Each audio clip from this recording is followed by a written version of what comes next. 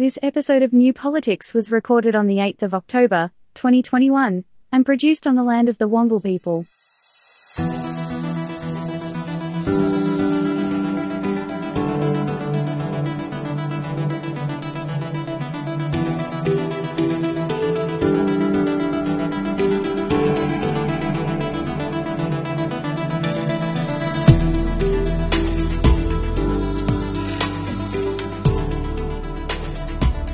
Welcome to the New Politics podcast. In this episode, the international issues that are causing problems for the federal government.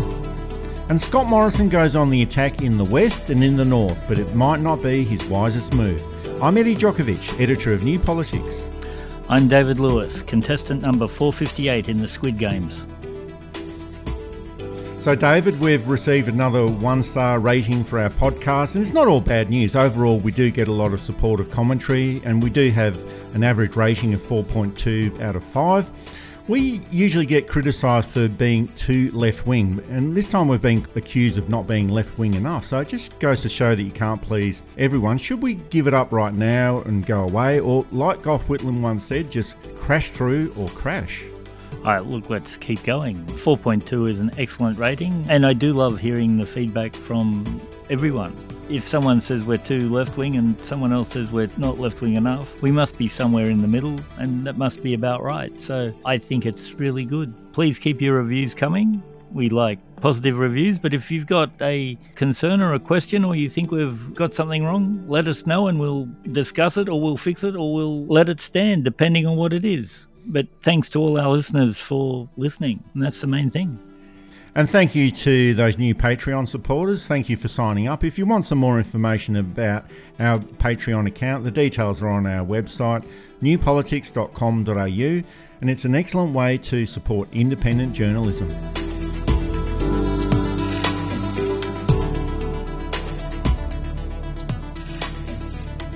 There's been a range of international issues affecting Australia recently. There was the broken submarine deal with the French government, and that's led to problems for Australia trying to negotiate a free trade deal with the European Union. There's the ongoing issues over climate change in the lead up to the COP26 Environment Forum in Glasgow later on this month.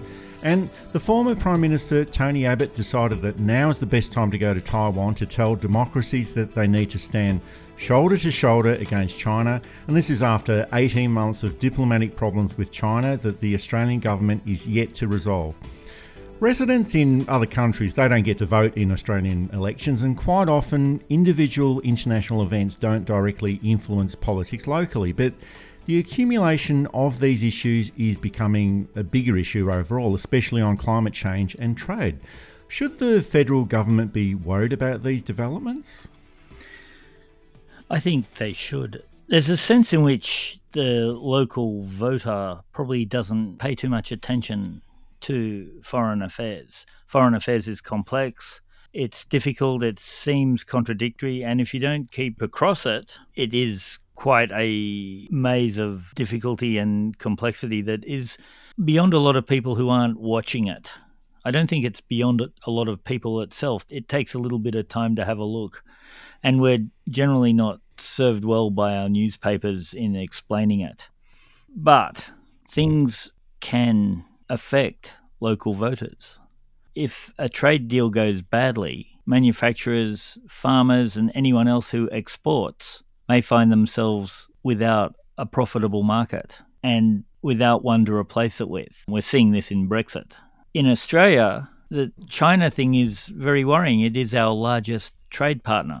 The other large trade partner we need to worry about, of course, is the EU, and he hasn't been popular with France. We'll get back to that in a minute. So I think that it's time that we started looking at things. Now, things are also starting to change in China. There is apparently word that Chairman Xi is about to be replaced in one of those not quite unprecedented but very rare moves with Chinese leadership.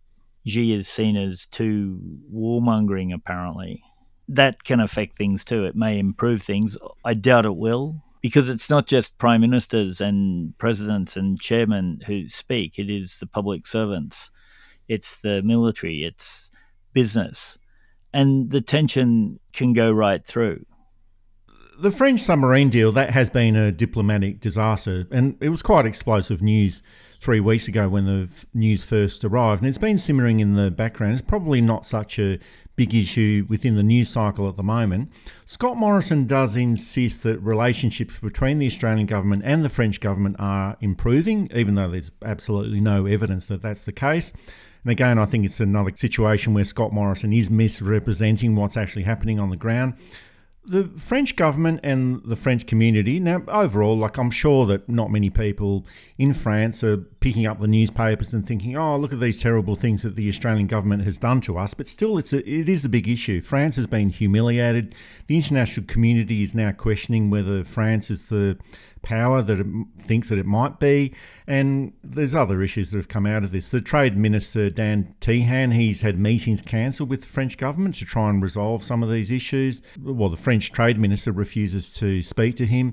They also refuse to speak to Scott Morrison at the moment. But overall, I think there's this sense that these issues will develop into other problems for Australia, especially for the COP26 environment meeting coming up pretty soon. In the past, Australia has been able to obtain favourable deals under the Kyoto Protocol by getting agreement and trade-offs with other countries on other matters, such as trade and friendship deals between those respective countries. And that's the way that these negotiations usually take place. But behind the scenes, the French government is instructing other European Union members to go hard on Australia when it comes to future trade negotiations, because according to the Belgian membership of the European Union, they're saying that Australia is a really bad performer when it comes to climate policy. So within these sort of negotiations, you do need friends in international relationships. You need friends within international negotiations. The United States and the UK, they seem to be the new best friends for the Australian government, but they're not going to support Australia to go against a major US policy to create international deals on climate change. Australia is going to be smacked around at the COP26 climate forum, and it's probably wise for Morrison to not go there because he will be absolutely humiliated. Exactly right. He will be humiliated, as he is at most of these things. One of the things that prime ministers have to be good at is foreign affairs. Even though there's a foreign affairs minister, it's still a point where the Prime Minister will have to represent Australia to the rest of the world. And he's not a person who can. Paul Keating may have been rambunctious, shall we say, but he never embarrassed Australia. He stood up maybe more forthrightly for Australia than other more temperate personalities may have. But certainly he could sit in and be seen as a person of substance. Bob Hawke was very well liked amongst most of the rest of the world, most of the time. John Howard was seen as a person of substance, a man of his word even. And I know that some of our more left listeners will be snorting in derision at that, but internationally that was absolutely true. How he treated the Australian public is discussion for another time. And yet Scott Morrison is not well regarded. He's barely remembered when he's there. He doesn't make an impression. Julia Gillard always made an excellent impression. Kevin Rudd always made an excellent impression. Malcolm Turnbull always made a good impression or an excellent impression. Now, whether you like them as prime ministers in domestic issues was a totally different thing. But they could sit in a room with foreign dignitaries and not embarrass themselves. We've had 2 to 3 prime ministers who couldn't do that. Billy McMahon from 69 to 72, and Tony Abbott, who at least tried, and Scott Morrison, who seems to not be able to grasp what he's there for. France in itself only does about $1 billion worth of trade to Australia. They're not a big trading partner. But the EU, of which France is a major part, is our third largest trading partner. And it does $45 or $50 billion worth of trade with Australia. This is a huge knock in the budget if we lose a lot of that, or if tariffs go up. They're going to scrap any free trade agreement. And that looks like that's gone. And for a prime minister who is essentially a free trader, this is a terrible loss. And as I said, this will have an effect. Manufacturers and farmers and all those people who trade with the EU suddenly have lost a lot of trade. That trickles down, a phrase I don't like to use, but here we are, trickles down into jobs, into expansions, into buildings, into spending, and it has a big impact on the economy. Now, you may be able to find other markets, but not really. Well, I'm not so concerned about that issue of a Prime Minister or an Australian Prime Minister embarrassing Australia on the world stage. I'm more concerned about Australians actually being embarrassed about their Prime Minister, about their local behaviour, whether they do appear on the international stage or national stage or whatever it is. That's the main issue for me. So Tony Abbott was an embarrassment when he went overseas, when he was Prime Minister. And it seems like that's an issue that continues up until today. He's no longer the Prime Minister, but he did go to Taiwan during the week. The question of Taiwan, it's a delicate political issue for China, but in a major provocation, the former Prime Minister, Tony Abbott, he met with the Taiwanese president to use this as a platform to criticise China. He made it very clear that he was there in his capacity as a private citizen. And the issue is that Tony Abbott is not just a private citizen. It's not like you and I can just pick up the phone to the Taiwanese president and start complaining about China. Tony Abbott is a former head of the Australian government. Only 15 countries recognise Taiwan, and it's probably a situation that's best left alone, especially in the context of all of those issues between Australia and China that have been raging over the past 18 months. There's been different trade disputes and tariffs that have been imposed on Australian exports, and this is ever since Morrison called for the World Health Organisation investigation into the origins of coronavirus in China, and the Defence Minister, Peter Dutton, actually blaming China for the onset of coronavirus. So in that context, Tony Abbott going to Taiwan to criticise China, it's a highly inflammatory action and it should have been avoided. I do ring the Chinese president all the time to complain about Taiwan, and the Taiwanese president, they never return my calls. But, I figure they're just working on their response. But you're right. For an ex-prime minister to go across seemed to be rather provocative, because it could be implied that he was sent there as an envoy of the Australian government. It certainly sends a message to the Chinese about what at least the ruling party here thinks should happen. The whole history of Taiwan and Taiwanese sovereignty is one of those complicated issues that in an ideal and just world, Taiwan would be its own nation and separate from mainland China and separate from the Chinese government. And my instincts lay that way. But I do live in the real world, and there's no point in antagonizing a massive trading partner and someone who we should also be allies with for the sake of making some kind of petty point. And it's important to work towards China allowing Taiwan to be recognized as a country. But I don't think you do it by sending through a belligerent ex-prime minister in open defiance of what the Chinese government might do. There are ways of advocating for it. And again, I would be in favour of that. Well, those historical antecedents do need to be taken into account between China and Taiwan. It's a complex historical situation, and the Australian government should have vetoed this, or they could have vetoed this whole process. I'm pretty sure that if Tony Abbott decided to go to Beijing to meet with the Chinese president to criticise Taiwanese policy, I'm sure that the Australian government would have stepped in and said, well, no, don't do that. That's not part of our diplomatic thinking at this stage.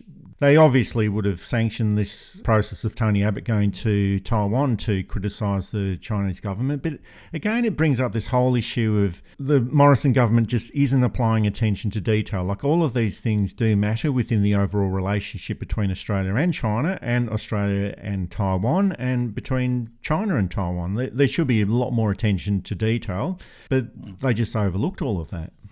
And I think that lack of attention to detail will be seen as a hallmark of the Morrison government. Then it's not a government that's very strong on policy. It's not a government that's very strong on understanding subtleties. And these are things that, to be a good foreign affairs government, you need to be. It's even hard to see the strategy of what they're trying to do except antagonize China to keep this dream of the Anglosphere, where America is welcomed back into the Commonwealth as the senior partner. It's time to let it go, fellas. You're listening to New Politics. You can subscribe to us on Apple or Google Podcasts, listen through SoundCloud, Spotify and Amazon Audible, or find us at newpolitics.com.au, and you can now follow us at Patreon. Up next, an up-and-coming wipeout for the Liberal Party in the West and in the North.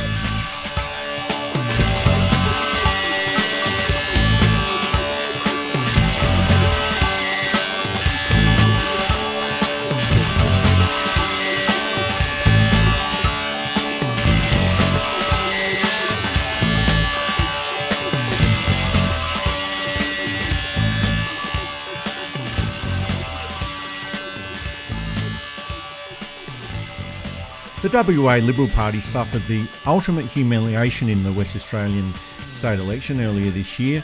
Political parties are usually thrown out of government, but the WA Liberal Party was also thrown out of opposition, reduced to just 2 seats in a chamber of 59.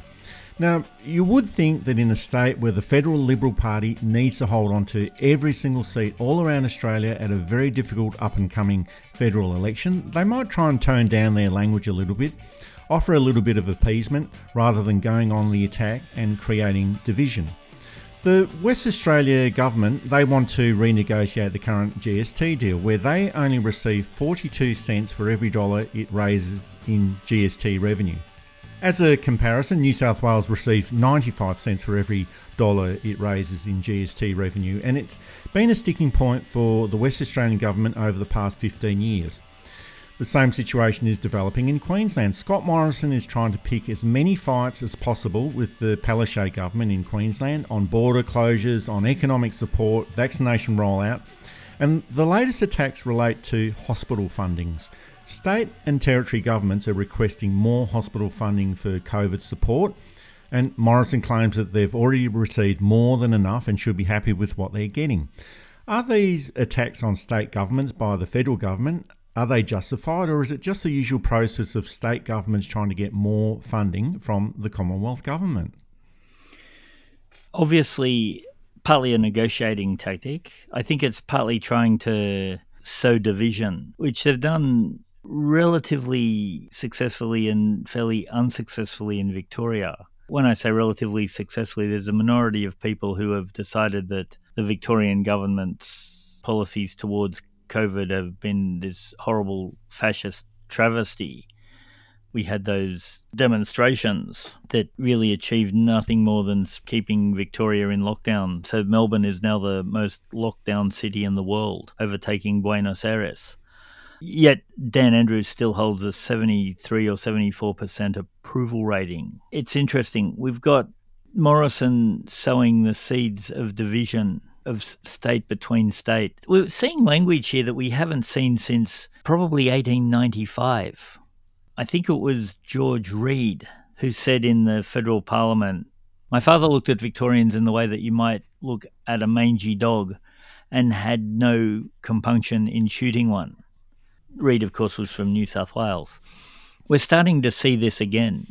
This 120 years down the track where we are all Australians first, and then members of our state second. And there are a couple of exceptions to that. Whenever there's a state of origin match on, New South Wales and Queensland, you start to see a little bit of sporting competitions, and occasionally in matters of trade, where you might have an industry in Western Australia and an industry in South Australia that are competing for the same market. But generally, we should all be Australians first. And when Australia Day rolls around in January and Anzac Day rolls around in April, we'll see the hypocrisy again.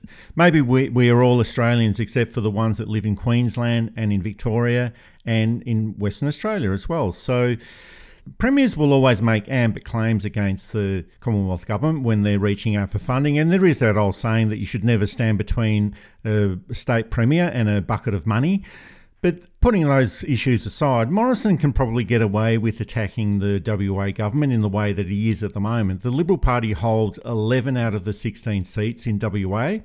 Only 3 of those are marginal seats, including Christian Porter's. The rest are held by over 10%. So he's probably looking at the arithmetic there and saying, well, we're not going to lose that many seats in WA anyway, so we can attack them if we want. But even still, losing any seat is not a good thing for the Liberal Party at the next federal election. Queensland is probably the larger problem for the Liberal Party, where they hold 23 out of the 30 seats.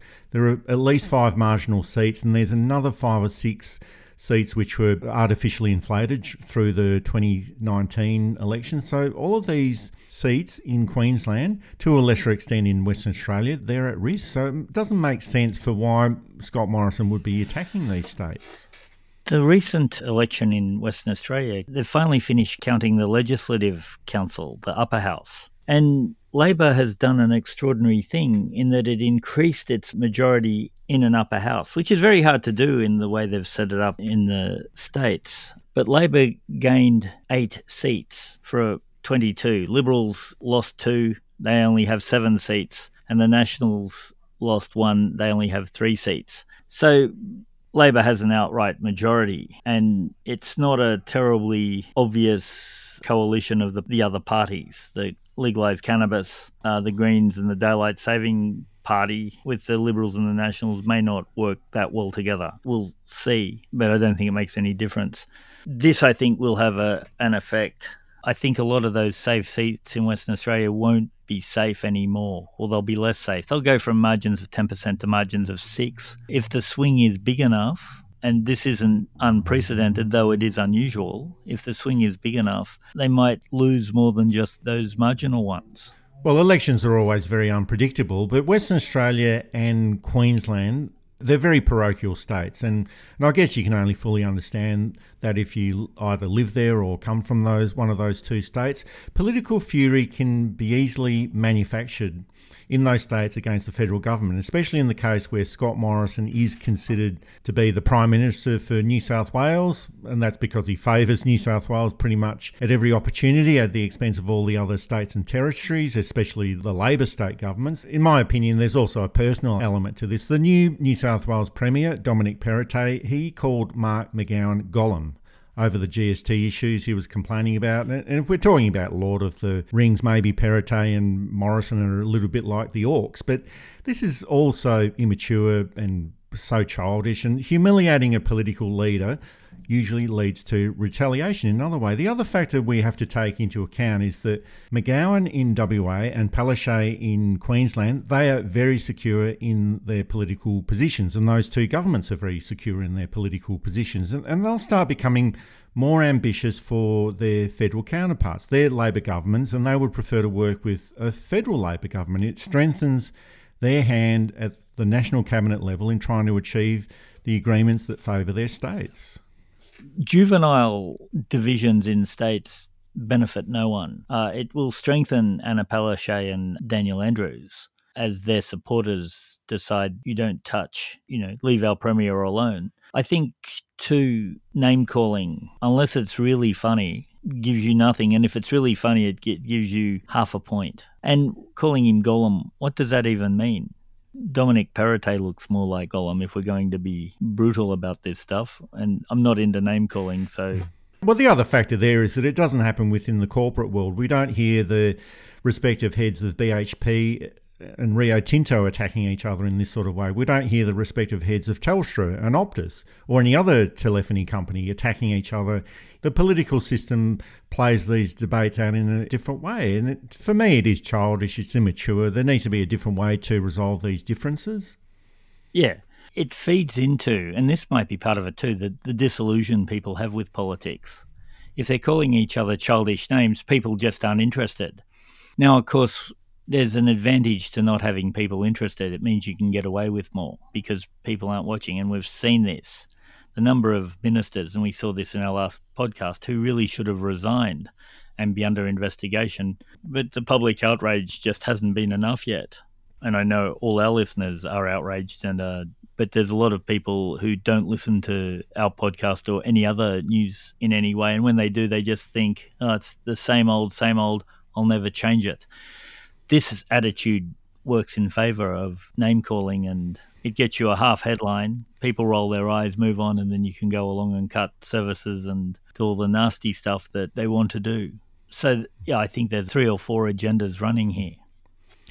Generally, tax policy and any discussions about GST are considered a little bit on the boring side. I tend to get a little bit excited about these sort of things.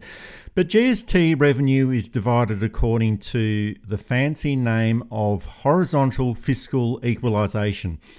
And that looks at each state's ability to raise revenues and addresses disadvantages in the smaller states. West Australia currently receives 42 cents for every dollar raised in GST, and this low amount is directly linked to the mining boom over the past decade. New South Wales receives 95 cents, Tasmania $1.96, and the Northern Territory $4.79. And that's partially the idea behind a Commonwealth. You share the revenue amongst the weaker states, and that makes the Commonwealth stronger. But maybe receiving 42 cents for every GST dollar that they raise in Western Australia is probably a little bit too low. And WA is definitely not happy with the deal that they've got.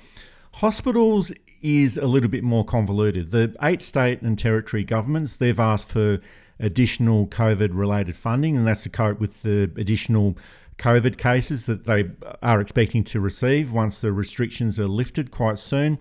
And that funding goes through a complex formula. But the upshot is that they received an additional $8 billion that was initially provided at the beginning of COVID. And their current request is to extend this funding up until the end of 2023. And that to me sounds quite a reasonable proposition.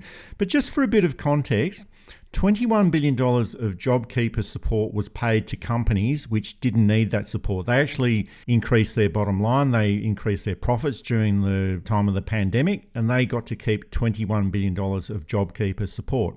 And here we have Morrison squibbling over $8 billion of essential support to hospitals who will need to treat an increasing number of patients when New South Wales and Victoria open up again. The money is there, but Morrison and Josh Frydenberg, they just don't want to pay for these essentials. This doesn't make any sense at all, except for the fact that Morrison and Frydenberg want to cause political division and seek a benefit from this division. I've said it before, they're arguers. They're poor debaters. They're not policy people. They want the power. They don't want the responsibility. They want the benefits.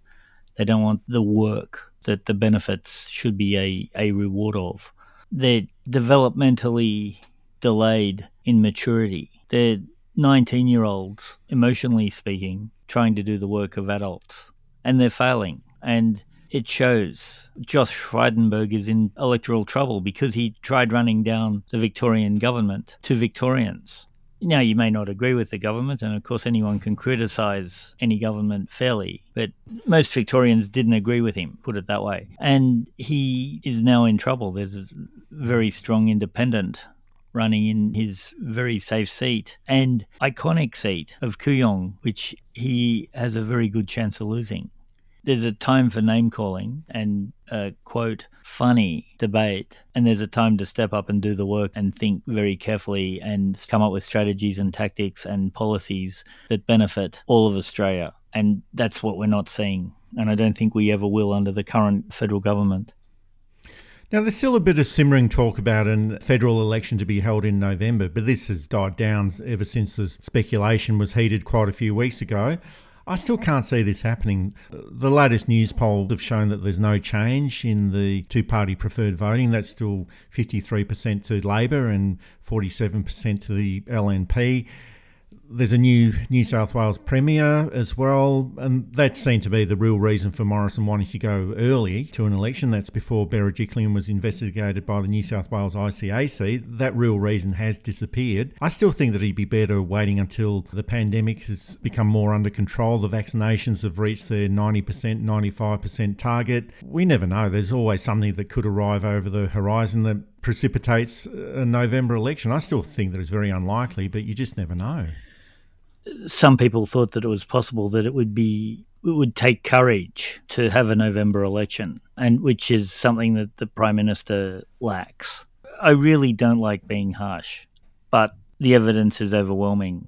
A November election when Victoria is in dire straits, New South Wales is in fairly dire straits, Queensland is hugely mistrusting and staving off a surge in Delta cases in Queensland. He's got to win at least 2 of those states, and at this point, he won't win New South Wales, and he definitely won't win Victoria. And Queensland, he may not win. So I think that while it still may happen, I think we're still looking at February or probably March or even April. It's got to be by May 22nd. I don't think he'll let it stretch out that long, because the longer you stretch it out, the more that can go wrong. But I think he'll be looking at signs of improvement, which summer will improve COVID a little bit. And that's the other thing too. He had tied himself to the so-called success of Gladys Berejiklian. Now, he can't even do that because she stepped down because of an investigation into corruption. So all he could do there was undermine the ICAC, the investigating body, which is never a good look for a Prime Minister.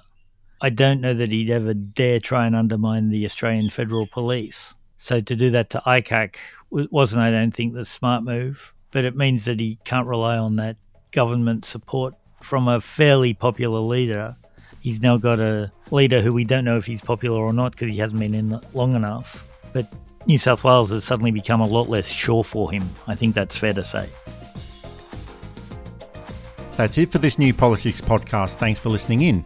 If you'd like to support our style of journalism and commentary, please make a donation at our website at newpolitics.com.au. We don't beg, plead, beseech or gaslight you about journalism coming to an end. We just keep it very, very simple. If you like what we do, please send some support our way. It helps keep our commitment to independent journalism ticking along. I'm Eddie Djokovic. Thanks for listening in, and it's goodbye to our listeners. I'm David Lewis. We'll see you next time.